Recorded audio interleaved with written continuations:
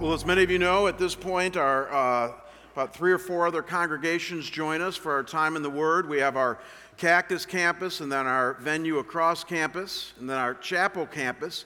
And some of you might or might not know this, but each weekend we have between 300 and 500 people that join us online.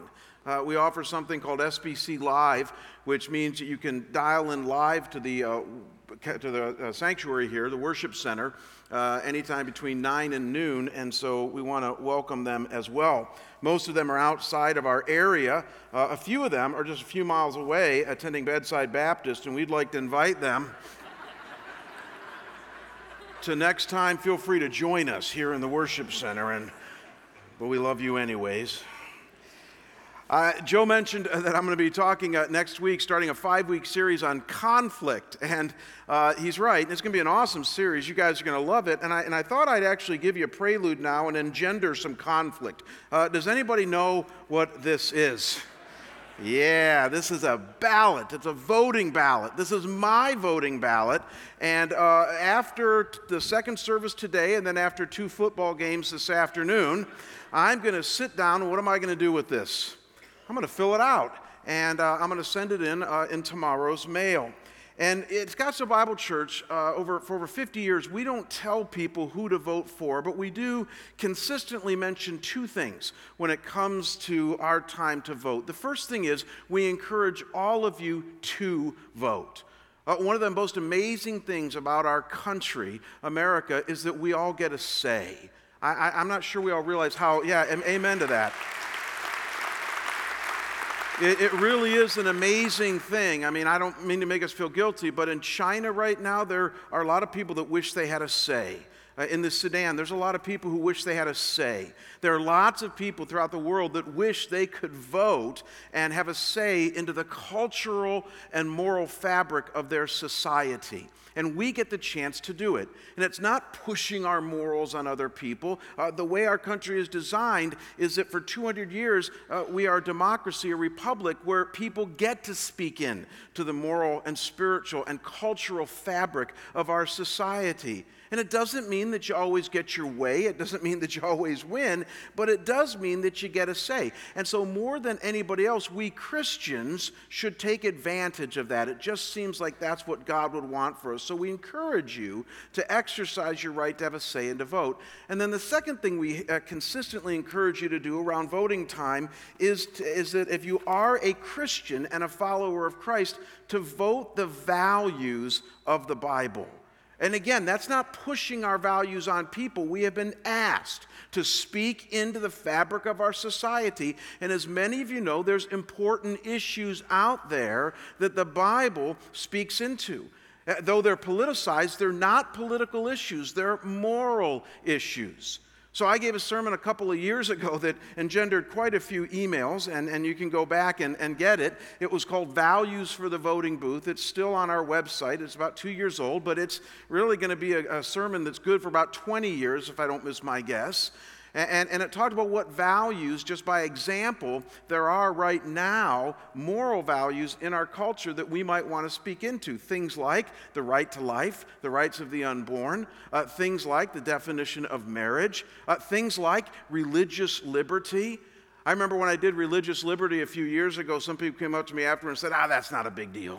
And I said, well, you wait. And just this week, as many of you know, in Houston, 5 pastors had their sermons subpoenaed by the lawyer for the city of Houston because they're speaking out against some moral issues in their culture, and they're literally subpoenaing their sermons. I mean, that just goes against all that our country has been about with the separation of church and state and the freedom and the right to speech and all of that. And so these are significant issues. And when you and I go to the voting booth, again, I'm not telling you who to vote for, but be intelligent.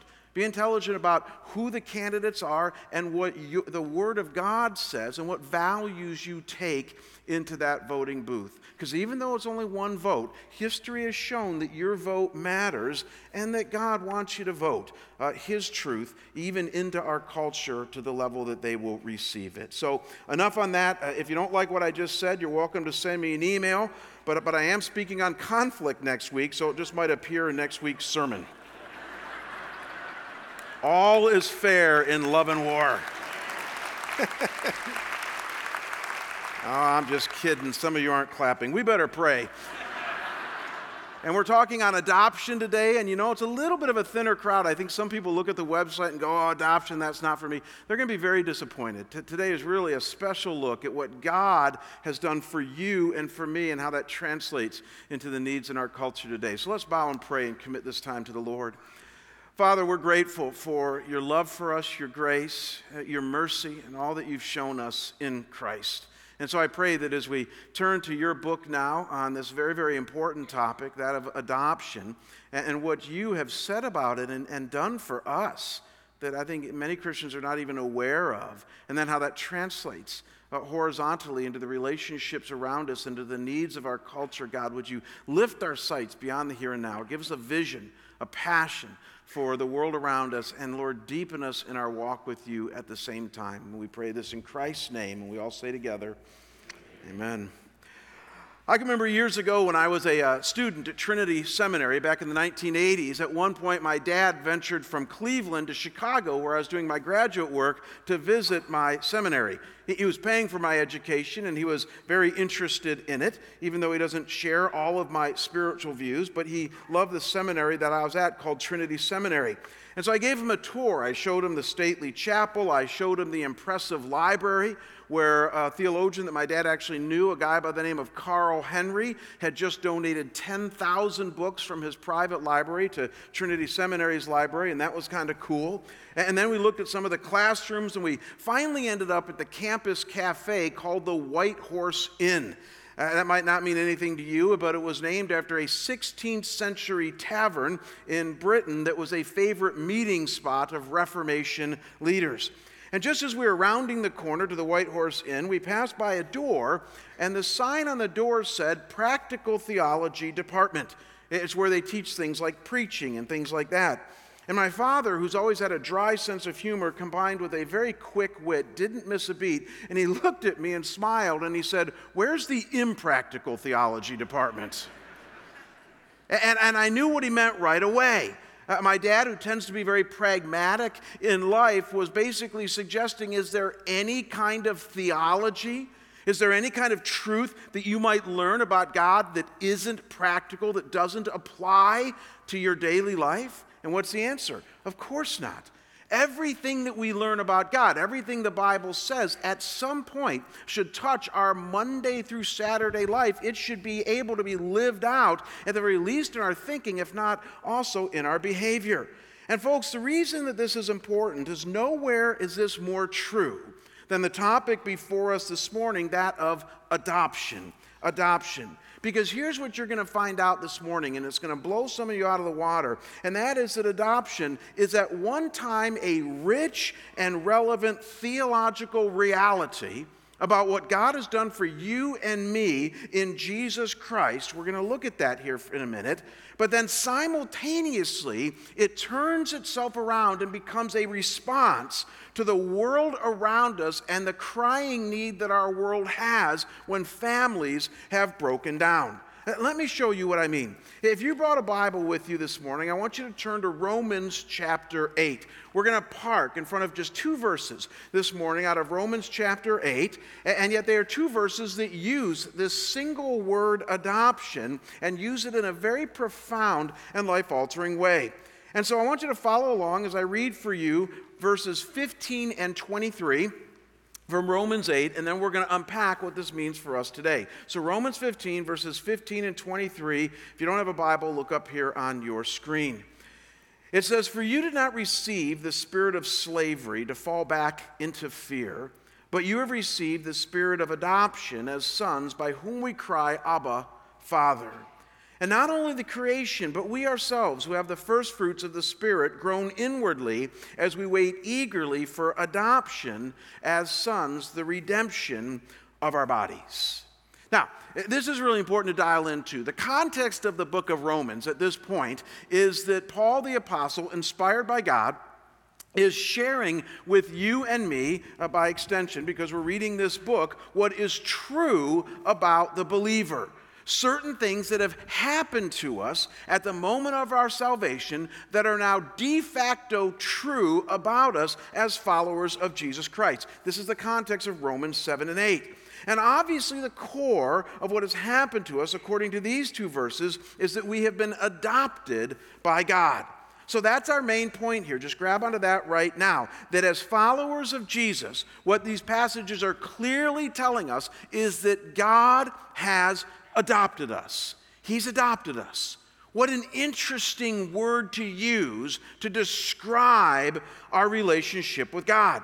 It's fascinating. This word adopted here in Romans 8 means precisely what you think it means. In other words, the word hasn't changed over the last 2,000 years. What it means today is, quite frankly, what it meant back in the time of the Bible.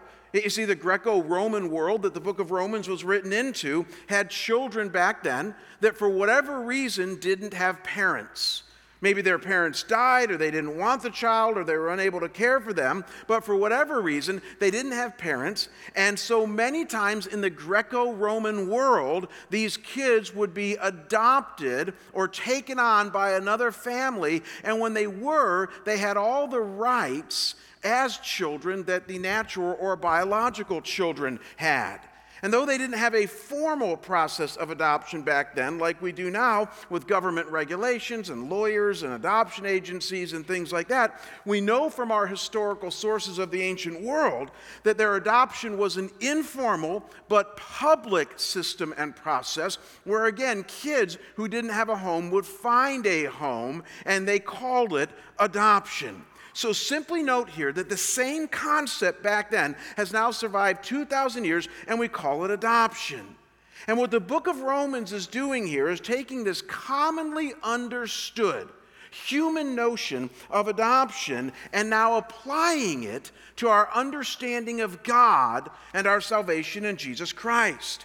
And it's a profound concept that would have rocked their understanding of God back then, as it should for us today. Think about this. God in Jesus Christ has adopted us. You know what that assumes? It assumes that we aren't born natural children of God. I read it again today in an article that I was reading this morning on an issue, and you've heard this all the time. The author of this article said, well, we're all children of God. How many times have you heard that? It's very common in our American culture. We're all children of God. And I always smile when I think that, because I think to myself, well, that is a wonderful, flowery, nice thought. But the reality is that the Bible does not affirm that at all. In fact, the Bible says the opposite. The Bible says that you and I are all born into a state of separation from God. We are born fallen and sinful. In a very real way, latch onto this, we are born parentless on a spiritual level, loved by God, created by God, but separated from Him from birth, so we are parentless. And so the reason that we need salvation, the reason that we need forgiveness, the reason that we need Jesus is because we are born in this state of separation from God. And it was through Jesus coming into this world, through His death on a cross for our sins, and through our belief and trust in Him that God now forgives us and accepts us into His family and into His fold. And that's exactly what Romans is saying here. That in a very real sense, God has adopted us through Christ and through our faith in Him. At one time we were not His children, but now through Christ we are. And folks, it's a beautiful and powerful picture, a reality really, of our salvation and what it's really about. And yet, when you look close, it doesn't stop here. Get ready to have your mind really blown.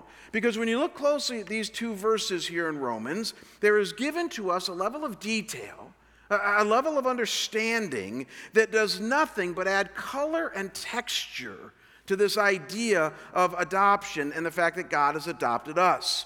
When you slow down and look in a more extended way at these two verses and what they're saying here, you will notice that they contain no less than 4 realities of this idea of adoption that help us understand what it really means to be adopted by God. And I'm going to give you these 4 realities right up front, and then we're going to just briefly talk about each one. But look up here on your screen, and they are this: that because God has adopted us in Christ, we now have a new standing. We call Him by a new name. We're a part of a new family, and we have a new hope, or you might want to put down there, a new future. 2 Corinthians 5:17 said that when you became a Christian, that you're a new creation, the old has passed away, behold, the new has come. And at least as far as your adoption by God goes, this is the new stuff right here. A new standing, a new name, a new family, and a new hope or a new future. And I'm telling you guys, it changes everything. This is a game changer when it comes to you and God. You need to understand what all of this means. And so notice with me first that because God has adopted us as his kids in Jesus Christ, we now have a new standing before him. It says there in verse 15, as it starts off this discussion, "For you did not receive the spirit of slavery to fall back into fear. No, but you have received the spirit of," say it with me, "adoption as sons," and sons there includes daughters. And so this is powerful. Our standing before God has now changed. It's telling us that we no longer fear God in the sense of being afraid of him, afraid to approach him, afraid of going to hell, afraid that he won't love and accept us when we mess up. No, on the contrary, it's saying you have the Holy Spirit living inside of you as one's now adopted by God and fully in his family and under his fatherhood. And what almost every theologian and Bible commentator points out at this point is that this is a declarative statement made by God. That's really significant. God is declaring this true about you as a follower of Jesus Christ. No matter what you might be going through right now, no matter what you might feel or not feel, your standing before him has changed from what it used to be. He now fully embraces and accepts us in Christ. In fact, this word adoption is only used about 5 or 6 times in the New Testament, but each time is potent. And in Ephesians 1, verse 5, it uses this word adoption, and get this, it uses it this way. It says that he actually predestined us for adoption as sons through Jesus Christ, which means that he chose us. If you're one of his, not only did he adopt you, but he says, "I chose you. I looked out at all the world and I chose you." So just like in adoption today, when we get to choose the kid that we want to adopt and then make that kid a full part of our family, God says he has done that for you and me in Christ. And we now have a completely new standing, fully accepted and embraced before him. Now, as you're chewing on that, notice that right on the coattails of this, it says a second thing about our adoption, and that is that in our adoption, there is now a new name. There's a new name. And it's not that we have a new name. This is kind of tricky here. No, it's that God allows us to call him by a new name. And so just like when you adopt a kid into a family this side of heaven, and that kid now gets to call mom and dad, isn't this a beautiful thing? Mom and dad. God says now that you're a part or been adopted by him, you get to call him by a special name. Now look at what it says there in verse 15b. It says, "For you have received the spirit of adoption as sons," now here it is, "by whom we cry, Abba, Father." Now, folks, I got to tell you, when these words were initially read 2,000 years ago by the church in Rome, when they got to this point, I'm telling you, there would have been an audible gasp. And you're saying, why? It's because of that word, Abba. That word Abba here is a transliterated into the Greek Aramaic word. What does that mean? It simply means that back then the New Testament was written in Greek, but most of the people spoke Aramaic. And so once in a while, the New Testament will come along and take an Aramaic word or phrase, transliterate it into the Greek to make a point. And that's what's going on here. And that word Abba, that Aramaic word, get this, was the reigning familiar term for father in New Testament times. Abba. It was never used of God. Not in any major world religion at that time. The Jews didn't use it for God. The Greeks certainly didn't use it for God. Can you imagine the Greeks saying, "Hey, go call Zeus Abba"? It just wouldn't have fit. Why? Because Abba was a familiar, everyday, informal, get this, emotionally endearing term for father. The best translation today would be daddy or Papa. Now think of what informal term you might have used to refer to your father as. That's what Abba meant. And the reason they would have gasped back then is because you just didn't have that kind of familiarity. You didn't use that kind of word for God. I like how one commentator says it. He says this was a term expressing the spontaneous exuberance of emotions. And you just didn't do that with God. But Romans here does that. Jesus first did it back in the garden. And more than anything, what this term connotes, now don't miss this, is belonging. And that's what's part of our adoption. We now belong to God, and He belongs to us.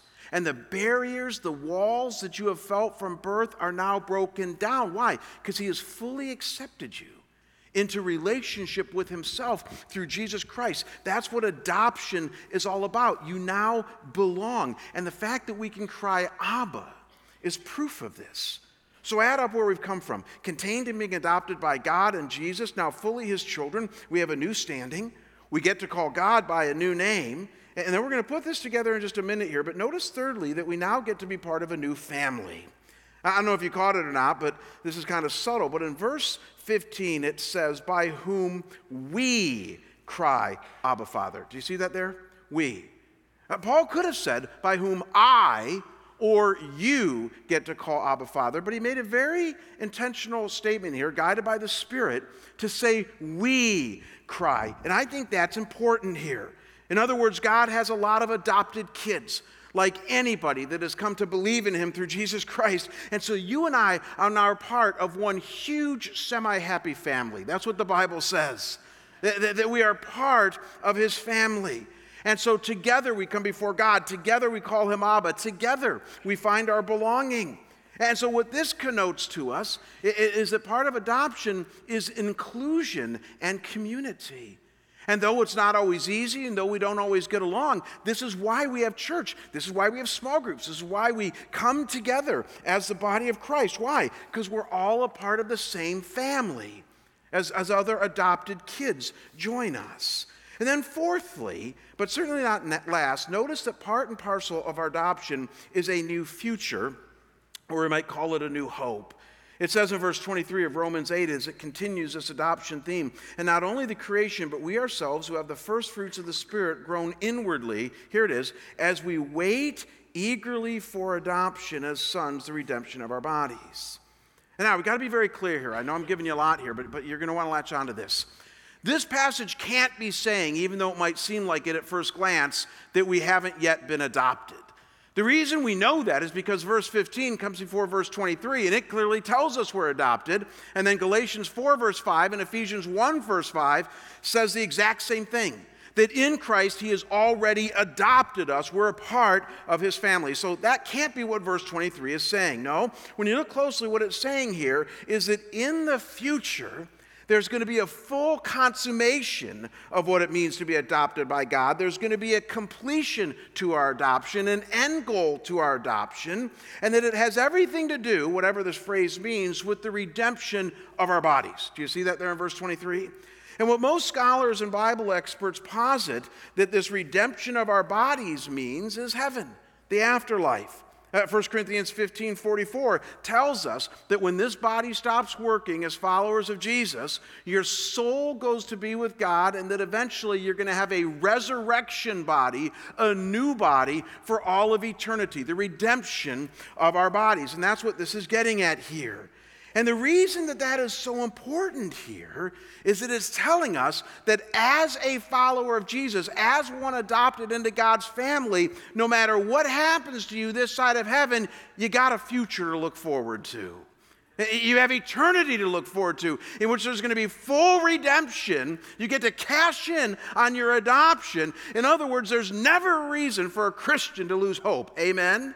Never. As Jesus said, they can kill the body, but they can't touch the soul. And so you and I are people of hope. We are people who have a bright future because God is now in our life. And so even if things go to pot this side of heaven, God says, hey, hang in there. Because one, I'm going to move in your life and breathe in your life, and we might even be able to redeem things this side of heaven. God does that all the time. But even if that doesn't happen, there is heaven itself, and that it's real, and that it matters. And so I love how Tim Keller said this recently in a sermon he did on joy. Look up here on the screen. I thought this was good. He says, our adoption means that we are loved like Christ is loved. We are honored like he is honored, every one of us, no matter what. Your circumstances cannot hinder or threaten that promise. In fact, your bad circumstances will only help you understand and even claim the beauty of that promise. He says, the more you live out who you are in Christ, the more you become like him in actuality. He says, Paul is not promising you better life circumstances. He is promising you a far better life. He is promising you a life of joy, a life of humility, a life of nobility. He's promising you a life that goes on forever. And that's adoption. You now have hope. You now have a bright future, all because God has adopted you. I got the glorious privilege, guys, for the last 2 weeks, because I had last Sunday off, to immerse myself in these 2 verses and study this idea of adoption. And I got to tell you, I have never felt closer to God in the last few months than I do now in this week, realizing that in Christ, because he's adopted me, it's a declarative statement, no matter what I'm going through, no matter what I might feel. Because Jesus is in my life, I have a new standing. I get to call God by a new name. I got a new family to be a part of, and I got a new and bright future to look forward to. Now, why is all of this important? What does this have to do with adoption today? Here's the deal. I would submit to you that flowing out of this amazing and powerful reality of you and me being adopted by God, there is now a blueprint for what it means for you and me to engage our current culture and the needs that it has when it comes to family breakdown.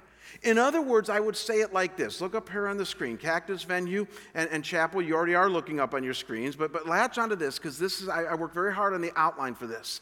As we've seen, as followers of Jesus, God has adopted us. And we now have a new standing, a new name, a new family, and a new hope. But here's the deal.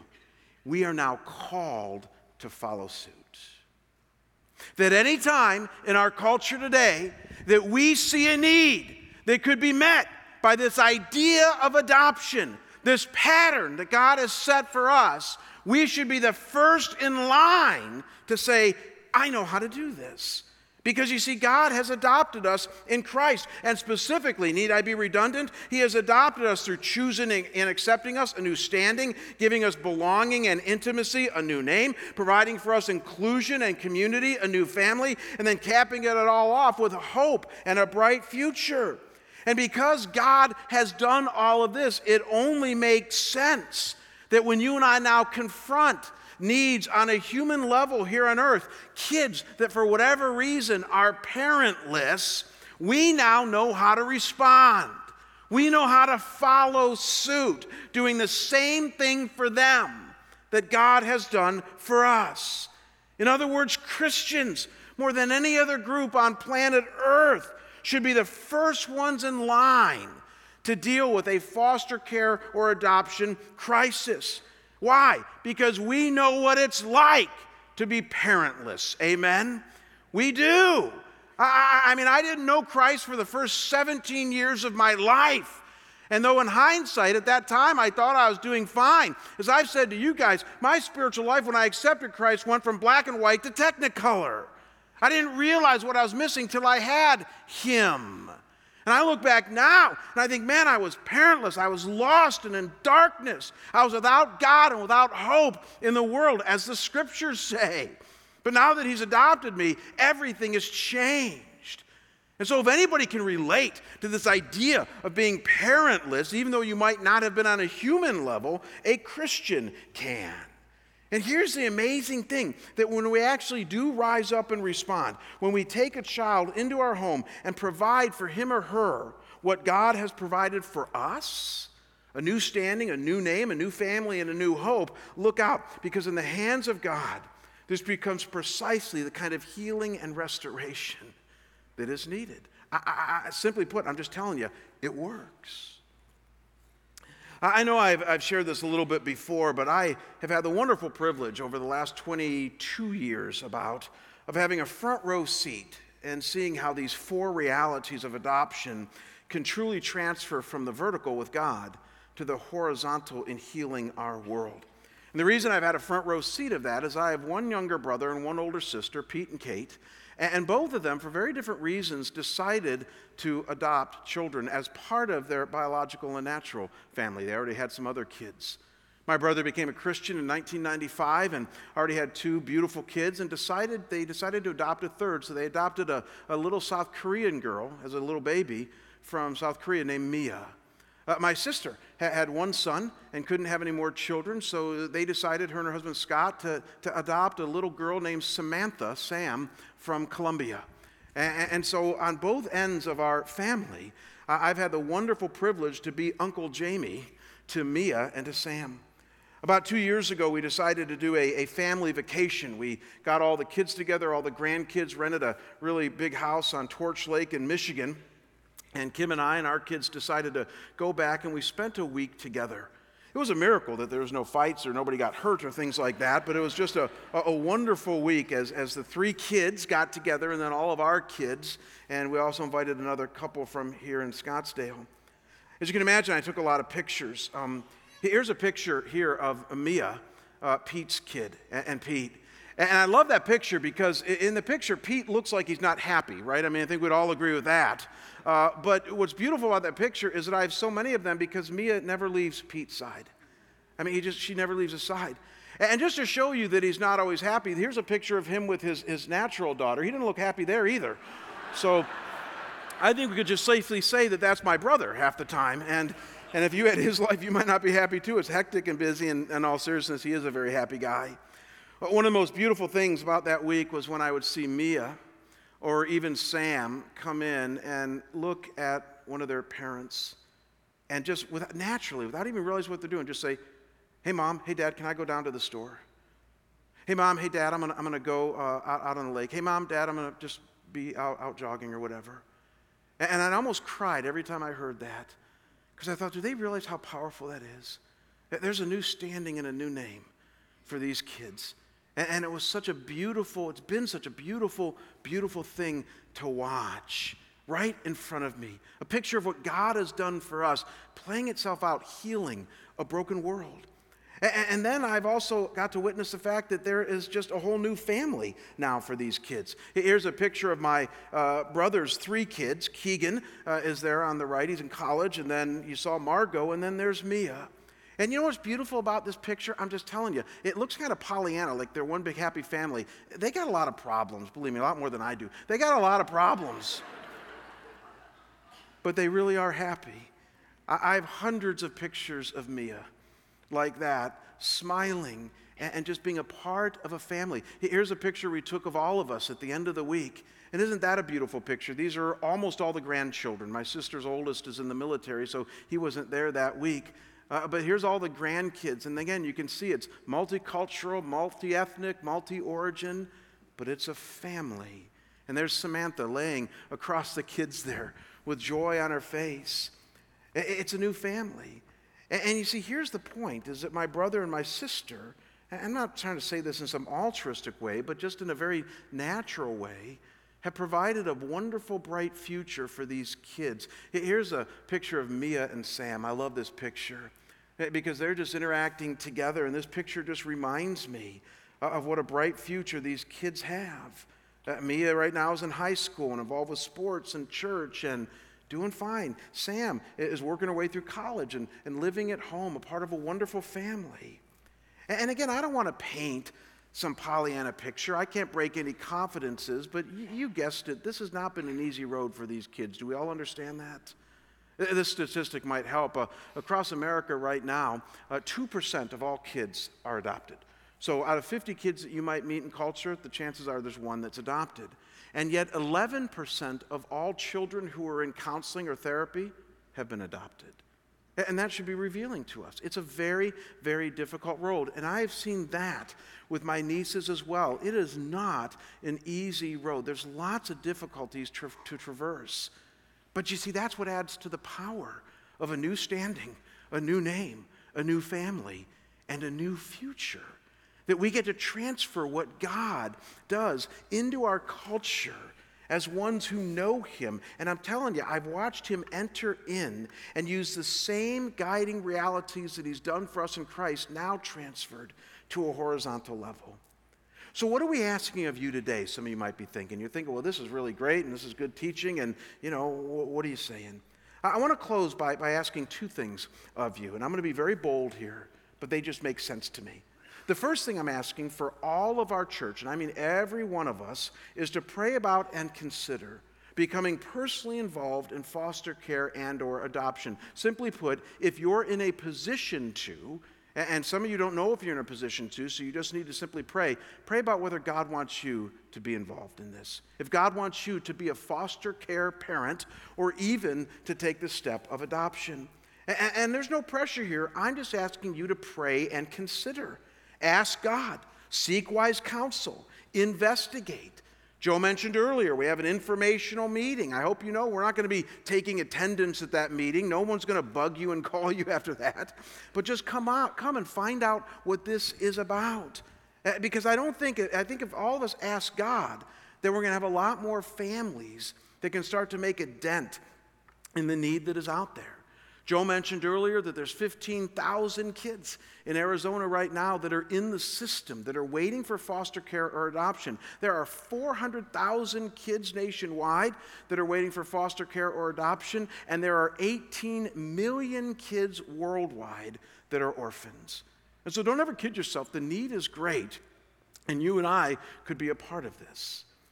I want to show you my story right now that we put together, a very real one and raw one of how this process might work. Andy and Barb Everode are key players here in our church. Andy's been an elder. They're in their early 40s. Andy's a lawyer. Barb's a full-time school teacher. And a few years ago, they started this journey of simply asking God if he would have them do it. And they weren't likely candidates. They had 2 teenage girls at that time. The last thing they were thinking about was having another kid. Why don't you watch what God did? Look up here on the screen. We met in 91, we got married in 95. We started our family, had our 2 beautiful girls. They were getting into teenage years. I'm thinking at some point they're gonna be going to college, maybe get married, and Barb and I was looking forward to the empty nest stage. One day there was an opportunity here at Scottsdale Bible to attend an orientation for foster care and adoption. And so I said, Andy, what do you think? And he said, let's go. 100% on board with fostering. But I think we also did it, wisely. We did it slowly. We went to the orientation, we got the information. And then it was I think we both want to do this, but not yet. 2 years later, we finally said, yeah, we still want to go through the process, so let's commit to getting our license. And so once we got the license and we agreed family-wise, we're all on board, let's put our name on the list. And I think that was a Thursday, and our first little boy came Friday. A car pulls up, little boy sleeping in a car seat. They handed us this precious little boy, and our lives were changed. We had him for 10 months. Foster care hurts, but the hurt is nothing compared to what these children's lives are. You just feel like that is your child, and they are your children, and you need to treat them that way. You love them with all of your heart. You pour into those children so much. He was part of our family day one. Barb emotionally got to the point of thinking about adoption. I was still in the mindset, we're meeting a temporary need, and we'd been off the list for a little bit. And my daughter woke up on her birthday, and she said, Mom, I want a baby sister for my birthday. And we said, okay, not that we're gonna go get you a sister, but we'll put our names back on the list. 5 o'clock that night, we were getting ready to go out to celebrate with family, and the phone rang. Barb says, do we want to go pick up a 2-day-old at the hospital? And of course, absolutely. And I was on my way. It was a baby girl, just as Taylor had asked for. It wasn't very long, and I thought, you can't take this child from me, Lord. I can't imagine life without her. Her birth mom was not likely to step up. So we prayed about it. Andy didn't have the same settling feeling, that peace about this decision. I asked for prayer because I said, I need some wisdom on this. My wife's ready to adopt. I'm not there yet. I'm not saying no. What I don't want to do is I don't want to say yes just because of Barb. We went away for a weekend, and God placed so many adoptive couples in our path that weekend that it was comical. We're meeting people that had fostered, people that had adopted. We're meeting people that had literally a 14-year gap between kids. I'm thinking, Like, hello, do you get it yet? She's yours. You need to say yes to this. and I still remember where we were at the elevator, and I told Barb, I said, I'm ready to adopt. Our home revolves around her in every sense, and she eats that up. She's just amazing. She's loving, she's beautiful. She's got this, the one dimple on her right side when she smiles. And our older girls are so good with her. I can't imagine our family without her. We've been so blessed. We really have. All these children belong to the Lord. And through foster care and adoption, I feel like I really understand they are His children. And He has a wonderful plan for each one of them. I'm Andy Everode. I'm Barb Everode. And this is my Story.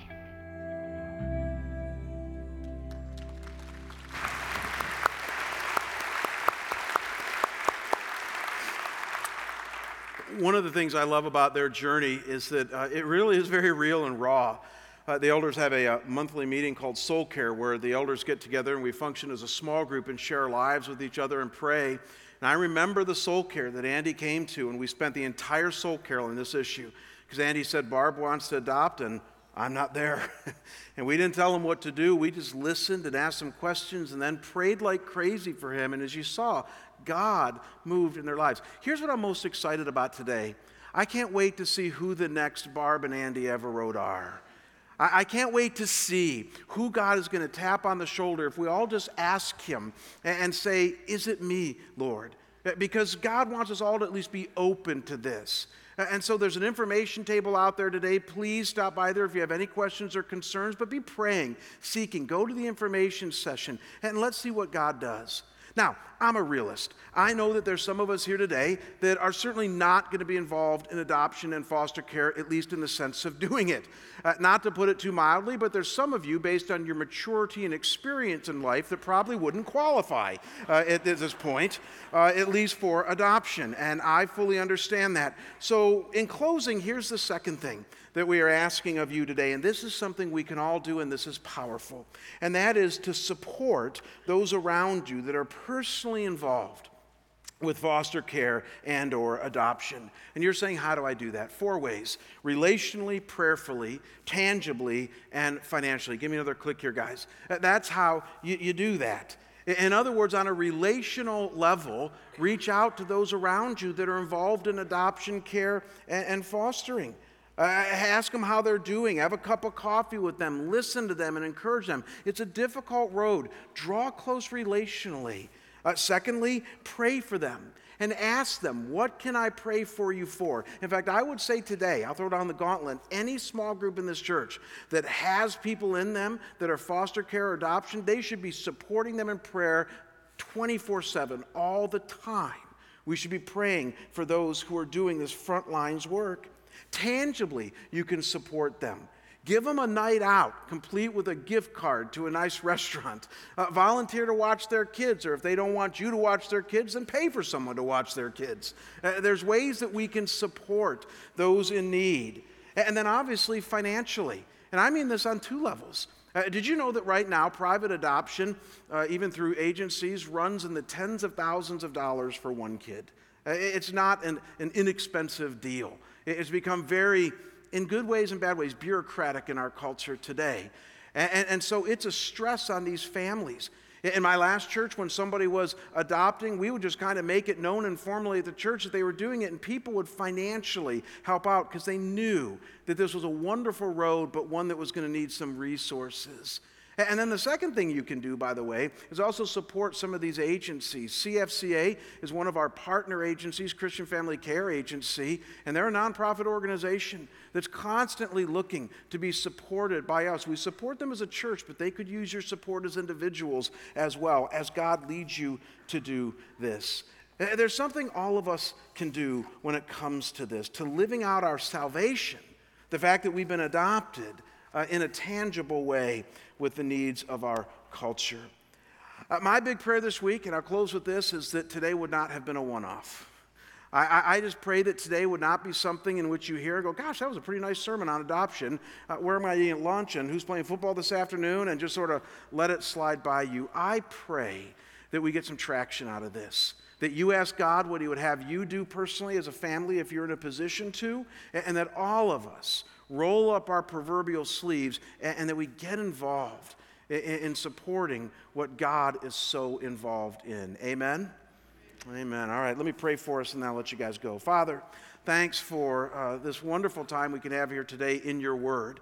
Lord, first of all, realizing some of us the very first time, some of the beautiful intricacies of our salvation, namely that we've been adopted by you and have a new standing and call you by a new name and are part of a new family and have a new future.